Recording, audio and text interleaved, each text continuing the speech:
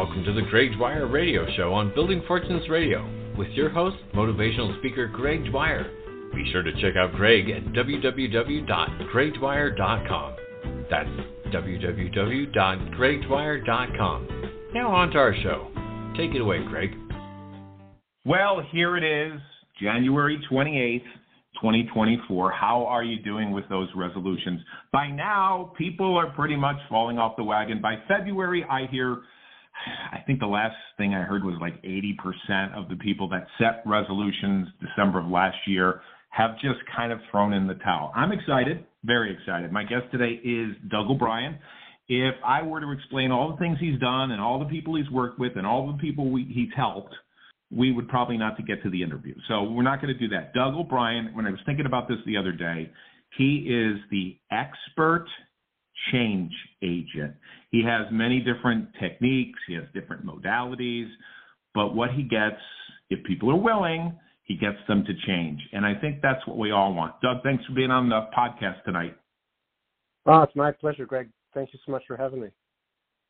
So let's talk specifically about January. And I guess the first question I have is, why is it so hard to change? I mean, people want to change their health, their finances, their relationships. There's probably a few other things, their career. You know, they get so excited at the end of a year like December and then the new year. How come it's so hard to change, do you think? Because I know you've been doing this work for many, many years. You have so many examples. Well, I do have a lot of examples, and I also, I must say, even I have sometimes the same the same New Year's resolutions every year. So I've been there.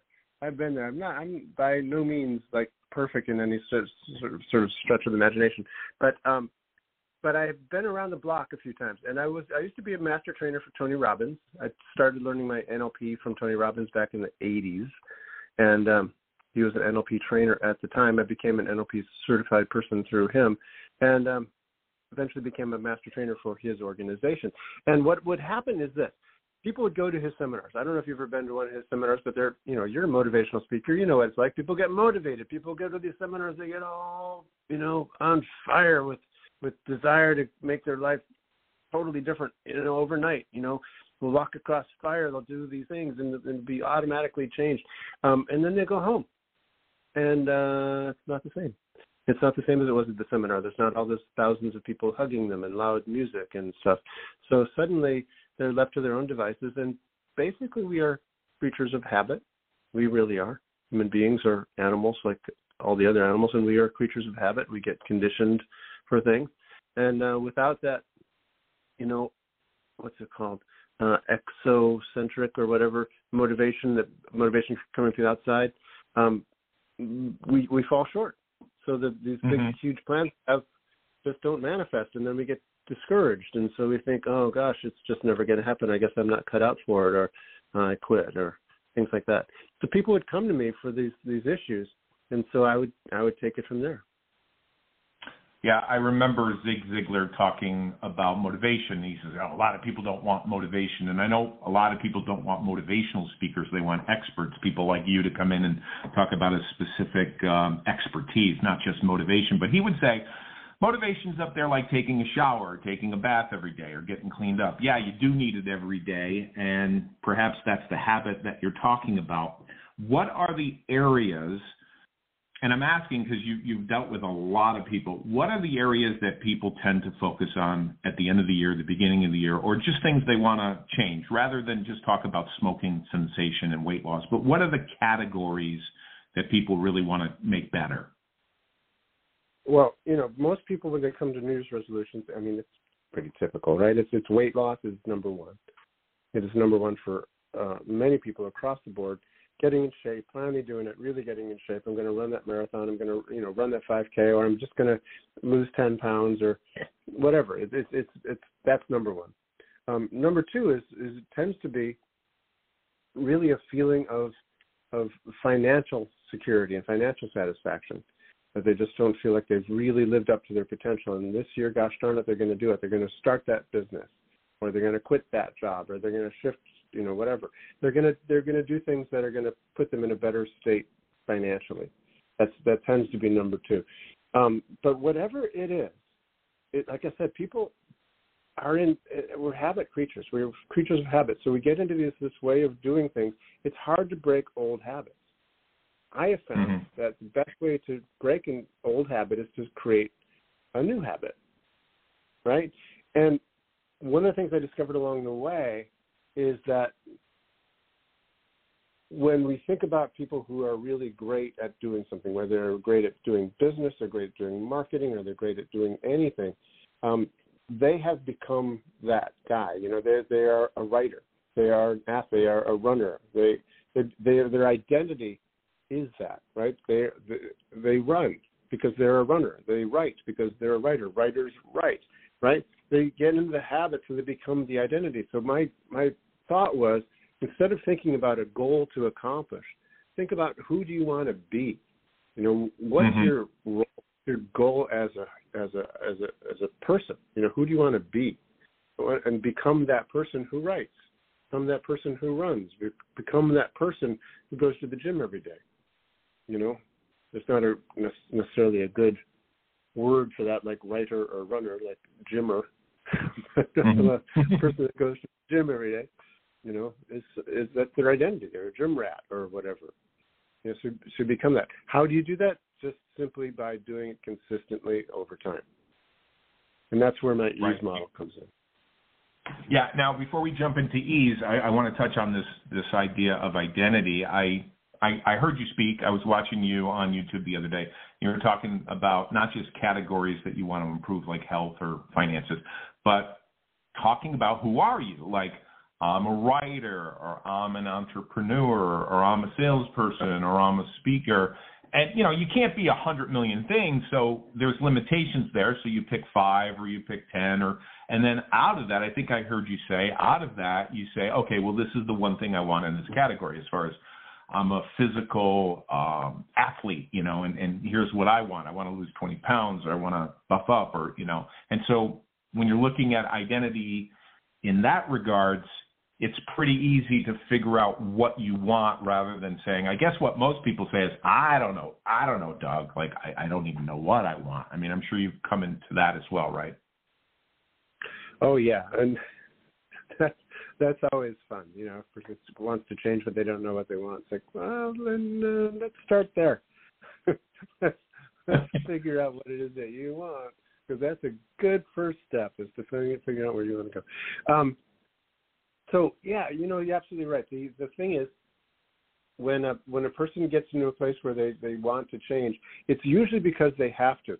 When a person is truly intrinsically motivated, right, extrinsically or intrinsically, when they're intrinsically motivated, you know, from coming from within themselves, it's very often because they have to. They've gotten to a place where they're in pain. You know, they go to the dentist because they have a toothache, right? Mm-hmm. They should go every 6 months, you know, but it's a regular thing. They get into the habit of doing that, but they don't. When do they go? When they have a toothache, you know? When does a person quit smoking? When their doctor says, oh, I'm afraid you got a little spot in your lung or something. So they go to the hypnotist to quit smoking. You know, it's because they have to. So one of the things we really try to do is to help people find that intrinsic motivation without getting them to a place where they are, you know, their back is against the wall, they have to do it. What can you do to be motivated now? To make little changes, to find little small patterns that you can change, to start creating new patterns along the way. But start small. Start with those baby steps. Yeah. Okay. So let's talk about ease. EASE. Don't make it complicated. No. So what is this? And did you come up with this, or what's the backstory on this? Yeah, I totally came up with it, but it's not something that I created out of thin air. I mean, I had motivations from a lot of different people along the way. Just as an example, I had a piano teacher once. I was pretty good at playing the piano, but I hated playing scales and doing those things that, you know, those little daily exercises like going to the gym that would make it better. I hated doing that stuff. So she said, well, tell you what, go get a timer, like go get an egg timer from the grocery store or something like that, maybe borrow your mother's, but get a timer and just set it for 10 minutes and do 10 minutes of scales. 10 minutes of scales every day. Just where you do 10 minutes. And then it became 20 minutes. And I said, okay, I'll do that. So I stole my mother's egg timer. I literally did. Mm-hmm. I borrowed it. I told her I was taking it. But and I said, Mom, can I borrow this? So she said yes, and I took it to school with me, and I did exactly what my teacher told me. I set it for 10 minutes, and I did 10 minutes of scales. Dan Millman once said, a little bit of something is better than a lot of nothing. Mm. So he's another source of thinking like, oh, wow, yeah, you're right. Even if I do a little bit, it's better than nothing, mm-hmm. right? Because a lot of people, This is what happened with the people that I got from Tony Robbins.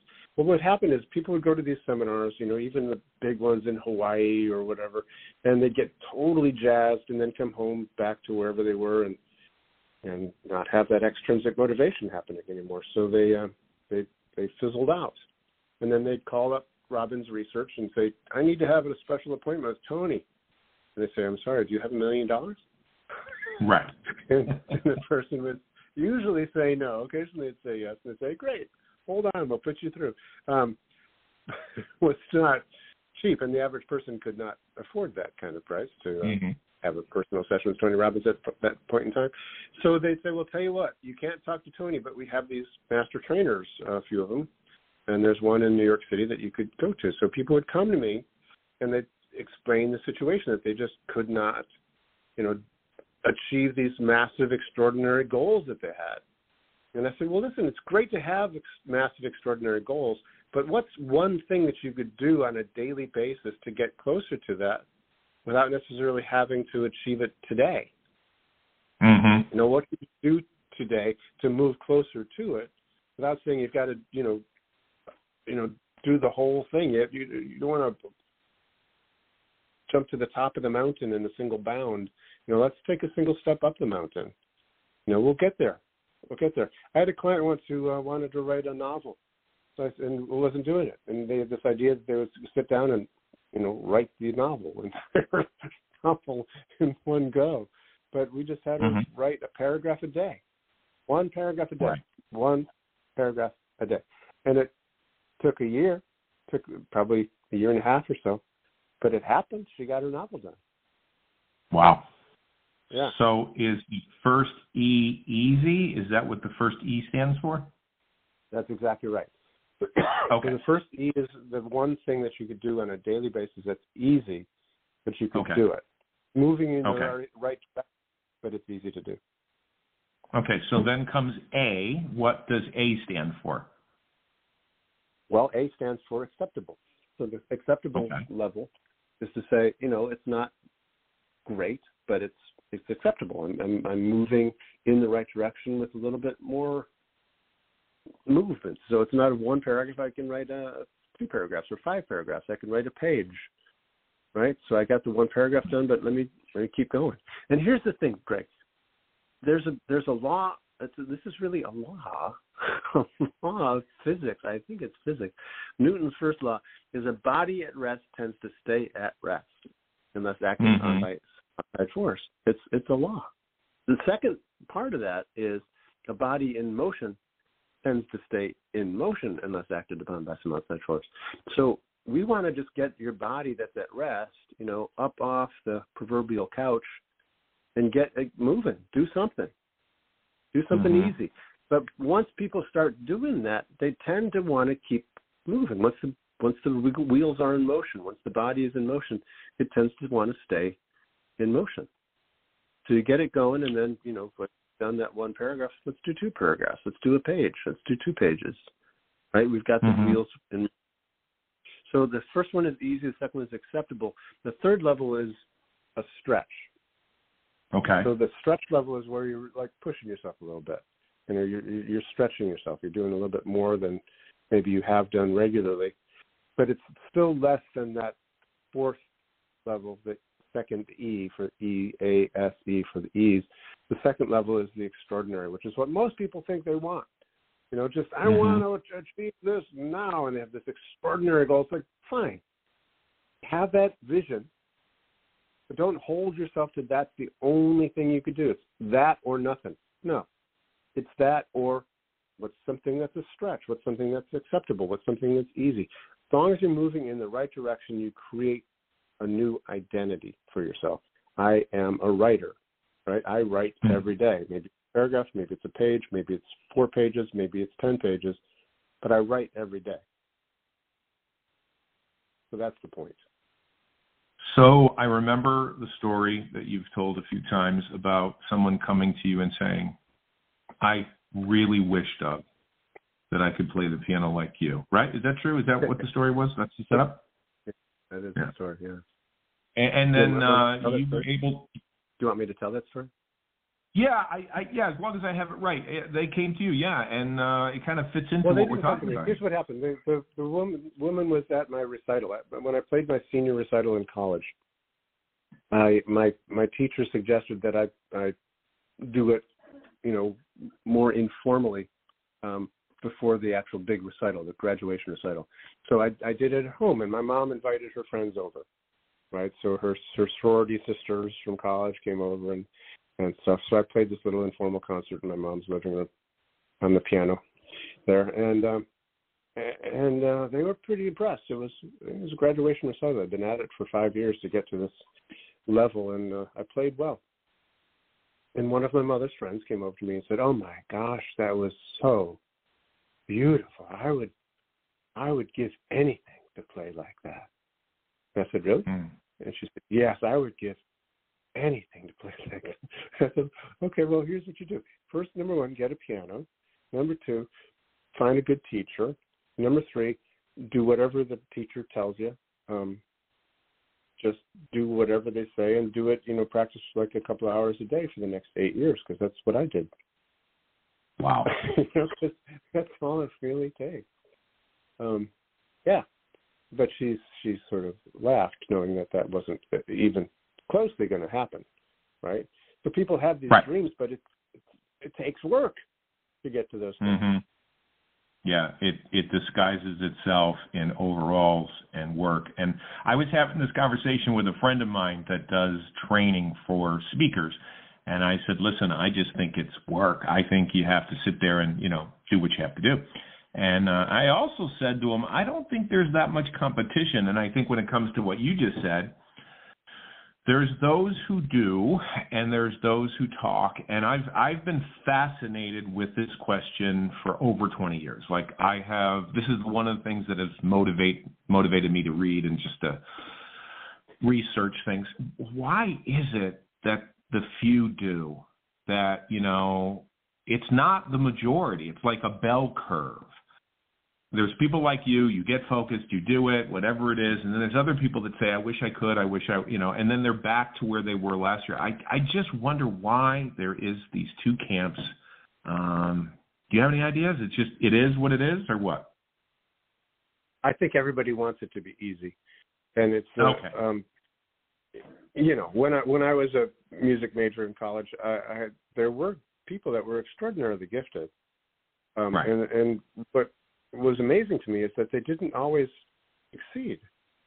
They were like the kind of people that's like, wow, I just woke up from, I just was born and I could play the piano. It seemed to be just easy for them no matter what. But they didn't always succeed because maybe it was too easy or something. I don't know. There's one guy I know was like that, and I don't know what ever happened to that guy. He dropped out of music school.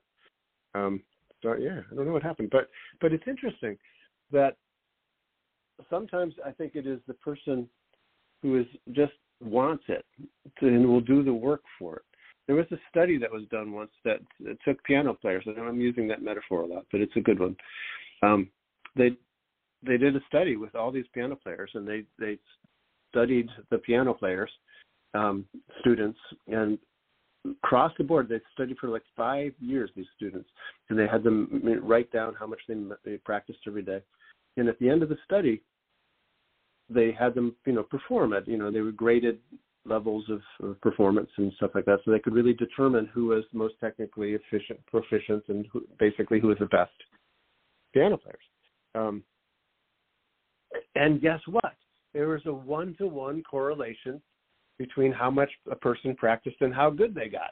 There was no outlying. There's no factor of talent at all. The people that practiced the most were the best. The people that practiced the least were the worst. It was just a 1-to-1 ratio. Wow. Yeah. Yeah. Yeah, I just don't know how you package that and sell it to people, because the masses don't want to buy that, and they're not going to do that. So, it's interesting. And that's why we charge a lot of money for coaching, because that's why coaching isn't cheap. Advice is cheap. Coaching costs money, because a coach will help you get there. A coach will help you do what you have to do. Not just holding you, but giving you the strategies, et cetera, to do that. When I would coach with people, there's a lot of just asking questions and talking with people. Who are you being in this situation is a great question, coaching question I ask a lot. But getting them to do something on a regular basis. And you were right before when you said that you can't be everything. You do have to make some choices, but everyone is also already intrinsically more than one thing, right? You might be a motivational speaker, but you're also, a son, and maybe a father, and you're maybe a spouse. You're maybe, if you want to gym every day, you might consider yourself an athlete. There's a lot of factors to it, any individual. So the idea is to say, well, who are you? And then within these roles that you have, define what they are for yourself. But within each of these roles, what are some goals that you want to do to make that role in your life better? How could you be a better son? How could you be a better spouse? How could you be a better father? How could you be a better athlete? How do you make it a little bit better? And then my thought is, once you've got those goals, set up these little steps to say, what can I do on a regular basis to make those better? And they have to be perfect, and it have to be great. You don't have to knock it out of the park, but how do I make it better each day, a little bit more, a little bit more, a little bit more, until you build up some new habits. And it sounds to me that it does take patience. That's the one thing that I lack. I've always been impatient with things. I've always wanted things yesterday. And I think what you're talking about is you got to have patience. You have to have the vision. So I know you're writing this new book. Tell us about that, and also tell us how folks can find you. I know you're all over. I Googled you and found, all your websites, and it's on the description here. But let's put a plug out there for you. Well, thank you very much. Yeah, I do Ericksonian hypnosis, so my website is ericksonian.com. It's one of the easiest ones to remember. If you know what Ericksonian hypnosis is, you can remember ericksonian.com. But I have another website since I do coaching, and I think NLP, hypnosis, there are some very essential skills that a coach must have. So I have another website called Essential Coaching Skills. So those two websites are probably the main ways people can get hold of me. If they want to learn things that I do, I do a thing called Sleight of Mouth. I have a Sleight of Mouth book, but there's also a website called sleihtofmouth.org. I think it's .org. I think it's .info. Sleight of Mouth something. Maybe I think it's I should build my own website. This is embarrassing. It's sleihtofmouth.something. It's not .com. I know that. It's either sleihtofmouth.org or sleihtofmouth.info. How embarrassing if it's .org. Anyway, that's how they get hold of me. But what you're really good at is that you have studied all of these modalities. And the reason I'm bringing this up is that anybody can be a coach. All you need to do is put up a website, and you can start coaching people tomorrow on anything. But what I think your unique selling proposition is, what your unique value is that you live this stuff. Like, you have mentored with people, you have worked with people, you are an expert. In fact, I remember one time I was down in Florida, and I overheard some people talking at a restaurant. Richard Bandler was in town, and the next day I was talking to Richard, and I says, Richard, I live in New York. Like, I live in Connecticut. Who's the guy there? And he goes, Doug OBrian. And that says a lot, because you know what you're doing, and you have this toolkit of so many resources, because you're like that piano player. You're practicing all of this with your students, with your life, the books that you're writing, so that when someone hires you, whether it's a coach or whether it's, for hypnosis, you really know how to help them change, and people should reach out to you. And I mean that sincerely. Well, thank you. Thank you very much. I appreciate that a lot. I appreciate all of that, what you just said. And I think that the one factor that I have that I'm number one, I strive for the best, but number two, I'm also gentle with myself. I think that's kind of the point to the ease thing, you know? Right. I have a client who does hard, it's called Hard 75, and there's this thing where you probably have heard of it, but the thing where you hold yourself to, like, I must do like 75 minutes of working out every day. I must drink a gallon of water every day. So everything is like you have to do this stuff, and there is no wiggle room. So it's all extraordinary from my point of view as on the ease level. So I'm saying, I strive for the extraordinary. I do. I strive to be great or good or whatever, but I'm also okay with that if I don't quite do the extraordinary. If I do something today that's moving in the right direction, I'm happy with that. Right. Yeah, so and what I've noticed is it gets the ball rolling. Go ahead. What I noticed is I was, maybe a little obsessed in my 30s and 40s, but I just turned into my 60s. I'm in my 60s. I just turned 61 last December. And I think it's a point of, a life cycle. It's like, okay, listen, we're doing this, we're making this happen, but my goodness, I have the same mindset in the sense that you're moving forward, or I'm moving forward, I should say. But if it doesn't happen, like, it's not the end of the world. At least there's progress. There's progress. And I think that's what makes me happy. I think when I look back last year and I go, well, these were the things that happened, and I can see the progress, and I'm a better person, and I'm moving. Not that I'm perfect, but I think it's the progress, not the perfection. Because I think the perfection leads to mental illness. I really do. I think you could go crazy, Yeah. I'm with you 100%. Okay, we got 2 minutes left. Anything else you want to share about your website? If we had another half an hour, I would love to dig into this topic of hypnosis, because I really think that everything you just said in the last 20 some odd minutes is based on hypnosis, because what we're doing is we're getting into a habit, we're doing something, we're focusing on our identity, but it's very much tapping into the unconscious. And I think that's where the issues are. The issues of, yes, I want to be healthy, but I also got this unconscious program running in the background, which I'm not even aware of, and I think hypnosis has a lot to do with this ease. Am I onto something? Oh, no, completely. Yes, it is. It is. It is an awareness and an appreciation of how it is that your unconscious and conscious mind work together. So we have consciously set goals. I'm very conscious that I want these things and why I want them, but ultimately I don't think about how to tie my shoes when I put my shoes on. It just automatically happens.